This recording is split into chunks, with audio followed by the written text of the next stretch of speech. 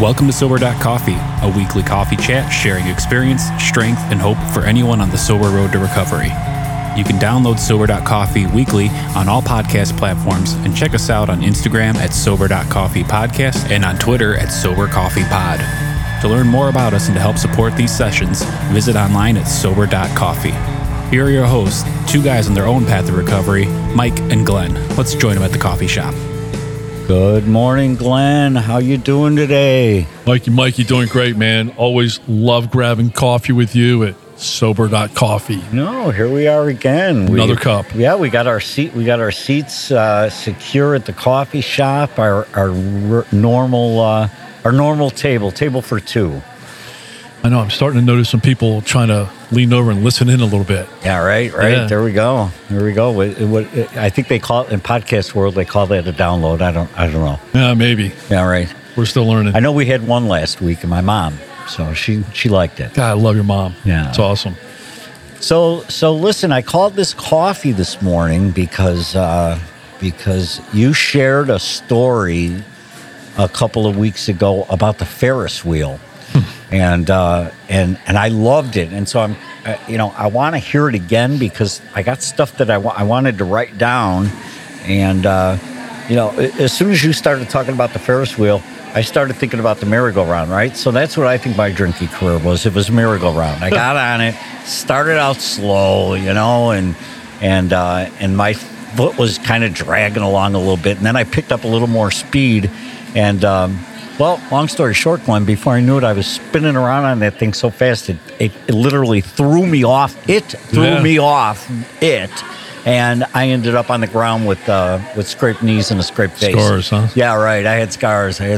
But you had a more pleasant scenario in your Ferris wheel analogy. So I hate to put you on the spot, but can you share that for me this morning? Yeah, it's funny. Mike, as we share stories, there are not a lot of original thoughts. Mm-hmm. A lot of stuff that we regurgitate back and forth. We hear from the rooms, and you can hear it in California, you can hear it in Kentucky. The same story, the same lines, and this is probably my only original thought that I've ever had in sobriety. But yeah, if we look at the experience, I'll try to break this down: experience, strength, and hope. Like we always do, but if you look at the experience, I drank to escape life. Mm-hmm. And in fact, it finally hit me as I was reading the big book on page 556, upper left-hand side. I set my expectations really high, and then my performance was lower than those expectations, and that gap, between performance and expectations, because I'm very grandiose, $1 billion idea guy, right? So they're up there high, sure, right? And my performance was low, and I just couldn't handle that gap, right? The stress, right? Oh, it was just failure or being less than or whatever term that you want to use. So I would drink to escape that feeling of that gap, right? Mm-hmm. And then when I drank, and this is that crazy cycle, when I drank because of that, my ideas got more grandiose, right? So my expectations went higher. Sure. And because I'm drunk, sure, I'm blowing a 3.8. Now my performance is even worse. Sure. So that gap's bigger. Yeah, right. And I want to drink more because I want to escape that, right? So that's kind of a snapshot or a picture of how I or why I drank, right? Right. Just to escape life. And here's a snapshot, and some folks don't agree with this, and I don't really care. For my first year of sobriety, I took Antabuse. Mm-hmm. Mm-hmm. And for those that don't know what Antabuse is, it's a pill that you take.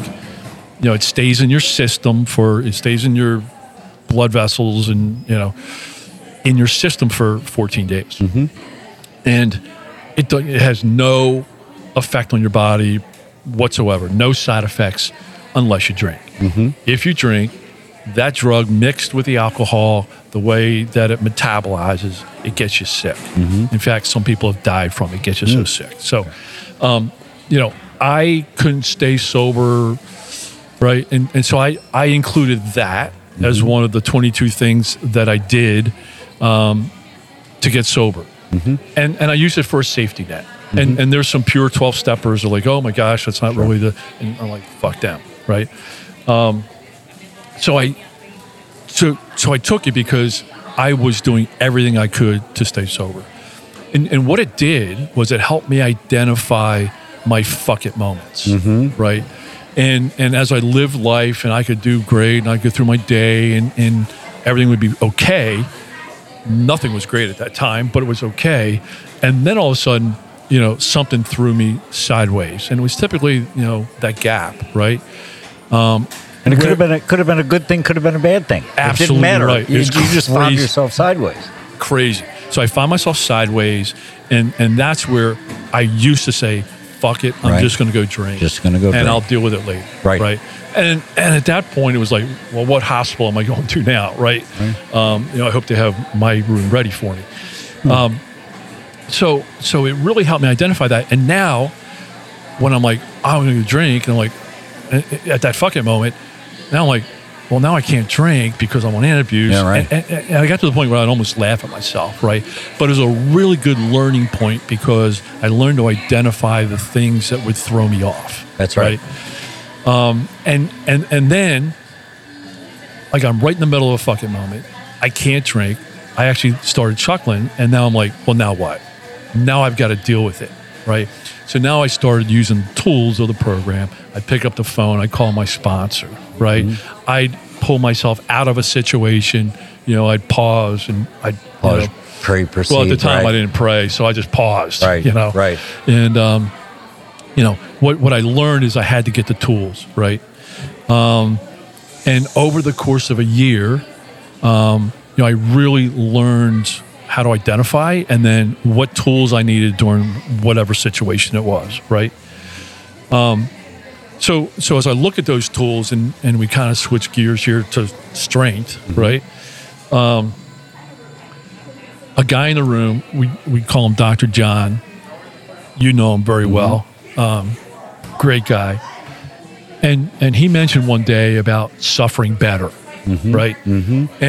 And at first I'm like, that's dumb, man. I don't want to suffer. Yeah, I didn't sign up for this to suffer. Sign up for that. Right. All the hope and shit that I believed in for sobriety didn't include the word suffering, But I related to that. And I really said, okay. So I started getting my head around this suffering better and what does that mean? And hey, there were days, maybe other people wouldn't think I was suffering, but I was suffering, And that's why I used to drink, to escape that suffering. So there was one day I was looking around, I saw this picture of a Ferris wheel.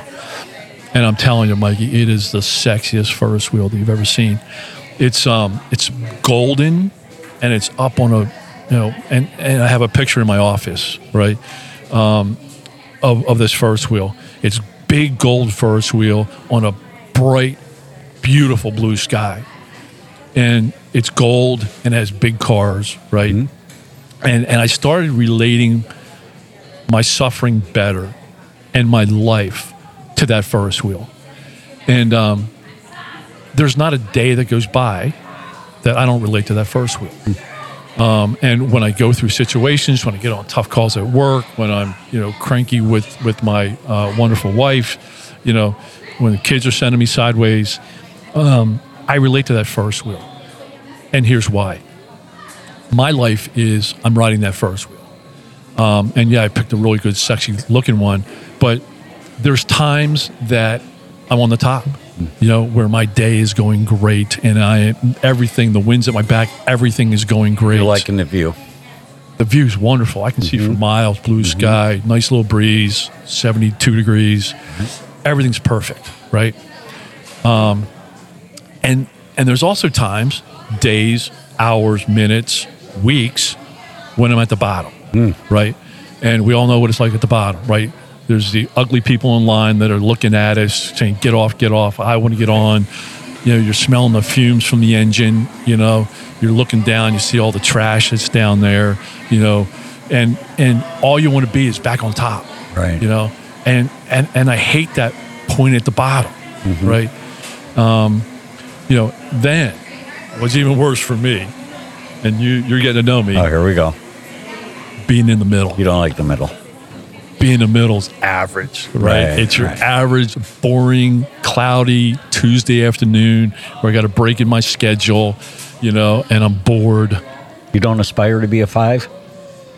I hate 5. And hey, now that I'm into the first wheel, I'm very aware that I hate 5s, and so what I've learned, I took that suffer better, right? And if I'm at the bottom or if I'm in the middle, that's not where my brain wants me. My brain wants me to be on top, right? But that's not realistic, right? So what I've learned on this first wheel is that the first wheel always moves. And I have enough facts in my life and watching and working with others that the first wheel always moves. And that means when I'm at the bottom and I'm smelling those fumes and it's absolutely a shit period of time, whether it's minutes, hours, days, whatever, I tell myself, and I look at that first wheel and I'm like, Mikey, the first wheel's going to move. And I also do that when I'm right in the middle. On those Tuesday afternoons, and I am sideways, and things just aren't clicking for me. And I mean, I used to drink. I used to drink, or if I had 4 hours of phone calls, and that's a 5 for me. And just plug through them. I know, just get through it. Just suffer through this better, because the first wheel is going to move. Always, it's surety. But then I also tell myself that when I'm at the top and I'm having a good 2 days and things are really, really going great, I remind myself, Glenn, it's not you. This isn't of you, So I check my ego, right? And I also remind myself, enjoy it. I'm not negative Nancy. You know me. I look at things in a positive way. But I tell myself, in a realistic way, to set my expectations, first wheel's going to move. Right. I'm not going to be on the top forever. So I use that on a regular daily basis, man, just to really dial me in on how I look at life. It helps me suffer better, enjoy the high moments, but it's just a relatable with the picture. And we'll have to post it on the website. I love it. There's another thing that you shared about the Ferris wheel that really inspired me, and that is who's in the car with you, right? Yeah, so, and I love that because you're not in that Ferris wheel alone. You're not. Yeah, it's funny, and the first wheel that I have has really nice, sexy looking big gold cars, right? Sure. And in my mind, it seats about 10 people, right? And this takes me back to my rehab, one of my rehabs in 2014, and the counselor has me stand up in front of the room, big dry erase board. He says, "Glenn, I want you to draw a circle." I said, "Okay." I drew a big circle. He goes, "I want you to write everybody's name in that circle who is on your team today." And I almost started crying because I couldn't come up with any names. And I literally stood there for a minute, and everybody's looking, and I mean, it was an awkward moment, and I said to myself, "Hey, I got to put something down, right?" So I put my own name down. Okay. In that circle, and so that started to frame with me. It's very important who's on my team, right? It's very important who I'm on the first wheel with, who is in the car with me. And the first thing I had to do, which is very important for me, a key point actually, in fact, if you ask my sponsor, it's the key point, I had to get people out of the car. They were dragging you down. Yeah, that weren't helping me, right? And I just had to get them out, and that was tough. That was hard. It was painful. I had a relationship I had to get out of. It was crushing me, crushing my sobriety. So it's important who's in that car. Get people out. That's what I had to do. And then I'm very selective as to who is in the car with me. They always say you are who you hang with, right? It's one of our great sayings. Well, I want to hang with winners. Right. I want to hang with people that are doing things purposely, doing actions, trying to maximize their life, living their purpose, whatever that purpose is, and they're in the car with me. So my sponsors in that car with me. You're in that car with me. My higher powers in that car with me. My wife and my kids, and that guy that I surrendered to back in my rehab program in 2005, he's in that car with me, right? So now it's funny because now if I were to go up to that dry race board today, I wouldn't be able to draw enough circles, and there's 30 phone numbers that I have in my phone of guys that I can pick up and call at 2 a.m. And all I got to say is the word help. Hey, I need help with something. I need help. I'm struggling. And there's 30 people. I mean, that's how this thing works. We don't have to do this alone anymore. Right. So that whole first wheel, I mean, that's kind of how I looked, and it gives me hope, Mike. It gives me hope that, I can get through any situation today without having to take a drink. One thing to underline is, and I'll say it again, I don't go through things alone, right? I reach out to people and I say, hey, I need help with this, or what do you think about this? Because I know the results I get. I have enough proof, the results I get when I do things on my own. So that's kind of, I use the Ferris wheel story. I love it. It's a really sexy looking Ferris wheel, and it's something that I relate to, every single day. It's good stuff. And, for me, my takeaway is how, as you painted that story, how you accept where you are in the Ferris wheel. And it doesn't mean that you're happy that you're at the bottom or at a 5 or in the middle, but you accept where you're at with an understanding that it's been proven out enough times that you're going to be back at the top. Maybe today, maybe tomorrow, maybe next week, but there will be a top view. There'll be that good view. And I appreciate it. And I love the Suffering Better thing. It's not all roses and daisies, and it's not all top of the Ferris wheel. It's absolutely, there are times where life hands you life, and you've just got to learn to persevere through that. But again, not doing it. Just multitude of points that you brought up. Really appreciate that, Glenn. I got nothing more, man. We'll post that picture up. Post that picture up because that's folks good can stuff. see that. Yeah. It's really cool Thanks stuff. for sharing that, Glenn. Yeah, you got it, man. I'm looking forward to our next coffee. That was awesome. Thanks, man. All right, brother. All right, take care, man. Bye-bye. Thanks for joining us for today's coffee chat. To contact the show, email us at podcast@sober.coffee. If you need immediate help, the AA hotline is 800-839-1686. The National Suicide Prevention Hotline is 800-273-8255. Remember, Mike and Glenn are sharing their own journey on the path to recovery. Any suggestions, medical or otherwise, are their own experiences and should not be viewed as professional advice. See you next week, and remember, there is a solution.